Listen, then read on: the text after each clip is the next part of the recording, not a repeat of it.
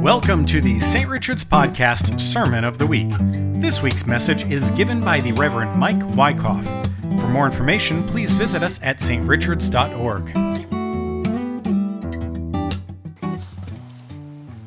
When Jesus was born at Bethlehem, Matthew says that the wise men, or the magi, from which we get the words magician, showed up from the east bearing gifts. And we remember this remarkable story in the gospel lesson I have just read. And of course, we also know that our custom of Yuletide gift giving dates back to these magi and to the gifts that they gave the infant Jesus. Specifically, Matthew says that after their long journey from the east, they finally arrived in Bethlehem, led by the star. And then comes verse 11, here again. On entering the house, they saw the child with Mary, his mother, and they knelt down and paid him homage. Then, opening their treasure chests, they offered him gifts of gold, frankincense, and myrrh. Now, those seem like very strange gifts to give a baby. Gold, frankincense, and myrrh. Some scholars have speculated that the gifts of the Magi may have been, if you will, tricks of the trade, the elements used in their magic. And so they were thereby demonstrating that they were no longer pagans dabbling in magic, but now they were bowing before the one true God. Maybe so. Others, scholars, speculate that these gifts were kind of a symbolic foreshadowing of what life for this infant would be like. Gold is a gift for kings. Frankincense and myrrh were used in embalming the dead.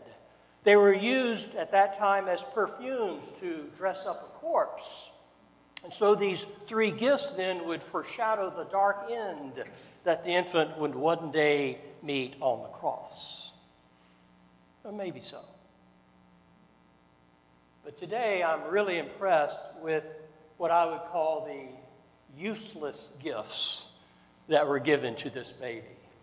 Because we have a poor baby born to a poor peasant mother, soon to be on the run as refugees in Egypt, and they are presented with a lump of gold and a couple of bottles of perfume. And that just seems odd to me. Perhaps you've heard of that old joke. Do you know what would have happened if there had been three wise women instead of three wise men? Perhaps some of you have heard that joke. The three wise women would have asked for directions, arrived on time, helped deliver the baby, clean the stable, make a casserole, and certainly brought more practical gifts like diapers. Maybe so. In any case, not only were the Magi impractical and practiced magical arts and of questionable background, they were Gentiles. And their Gentile race is something that is very, very significant here in this story. Why is that? Because Matthew is saying that these Gentiles were the very first ones to come to Bethlehem, the very first ones to worship Jesus as the Savior of the world. And that is absolutely shocking in the sense that Matthew is by far the most Jewish of the four Gospels. It is Matthew who tirelessly quotes the Hebrew Scriptures to demonstrate that Jesus is the Messiah, the fulfillment of the hope of Israel, that Jesus is the Savior, the one who has come for us all. And yet Matthew opens his account of this very Jewish Messiah by noting that the insiders who knew the Scriptures, who were the recipients of all of the promises of God, they're the ones who missed it. They weren't there. The Jews were absent.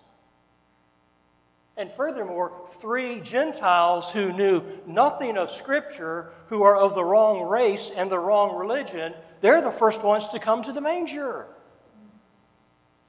And so you see, by having these magi right at the front, at the beginning of the story, Matthew wants to tell us something about the nature of Jesus.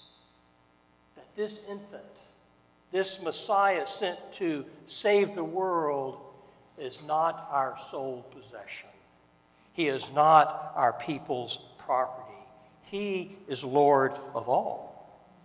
He is the Savior of the world. And even though the Magi may not have known everything about him and knew even less about the Scriptures and are confused about a number of issues, they do know this, that this is our baby too. And so they did what they had to do. They worshiped him. My friends, if we in the church think that Jesus is only for us, only for the insiders in the know, then maybe it is we who have misunderstood rather than them. Because the one who lies in that Bethlehem manger is the Lord of all. Later in Matthew's gospel, it's told a wonderful story about a great banquet in which a man invites all of his friends and all of his family members to a marvelous feast. And do you remember the reaction to this wonderful invitation? They all made excuses. One had a field to inspect. Another had just bought an ox. Someone was recently married. And so in great anger, this determined host instructed his servants to go into the highways and byways and to invite everyone to the feast. And he was sincere in his request. He meant everyone. Jesus says that is the kingdom of God. A bunch of riffraff who would not be caught dead seen, much less partying with, and yet here we are all eating at the Master's table. And nevertheless, something about us keeps getting confused here. We keep thinking that the church is for us, just for people who think like us. But Jesus said that there are still sheep who are not of this fold. Jesus talked about the kingdom of God as a place where the net is cast wide. And there's all kinds of fish, good and bad, to draw in. He even told about a farmer who had a field in which both the wheat and the weeds grow together. You see, things in God's kingdom are never as neat as we would like for them to be. I mean, there are just outsiders everywhere that just keep showing up. There are weird people who keep hearing their name being called by Jesus. And so just when we, maybe it's just myself here, just when I think it's all nailed down and all figured out, we insiders are shocked to find out that we probably missed it. That there are those whom we labeled as outsiders who just may understand the kingdom better than us insiders. A few years ago, many years ago, when I served as the rector of a downtown church in Temple, Texas, Christ Episcopal, the vestry and I decided to get serious. And so we hired an evangelism consultant. But we never used the word evangelism because we're Episcopalians. We used the word church growth consultant. Sounds better. And the first thing that this church growth consultant did was have us look at our church as if we were an outsider, a visitor, coming to Christ Episcopal for the very first time. And so the first thing we did was we got up out of our chairs and we did a tour of the city block in which our church was located. And the vestry and I discovered some very interesting things about ourselves. For one thing, we noted that it was very challenging to find the front door of the church. Now, of course, we all knew where the front of the church was located, but if you were visiting the church for the first time, you probably could not find the front door. And even worse, there's probably little chance for you to even find the church offices. And if you did, you could never possibly locate the restrooms. I mean, there were no signs, thus no attempt to help new people to find their way. And so, in the course of this day, in the afternoon, we learned many other painful things about the way that we had unintentionally, but nevertheless powerfully excluded outsiders. You see, we had become a cozy church for the insiders, those who knew where the doors were located.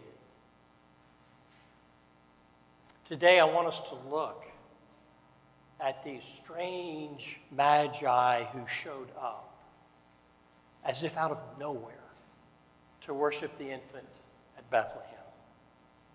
And even though they knew very little about the Messiah, all that he was supposed to be, all that his birth meant, they did know this, that a great and glorious truth had been given to the world, that Jesus is the light of the whole world, and that light shines in the darkness, and the darkness will never, ever overcome it. May our light so shine that others may see your glory, O Lord, and thus come into a saving relationship with you. Amen. Thank you for tuning in. For service times or more information on St. Richard's, please visit strichards.org.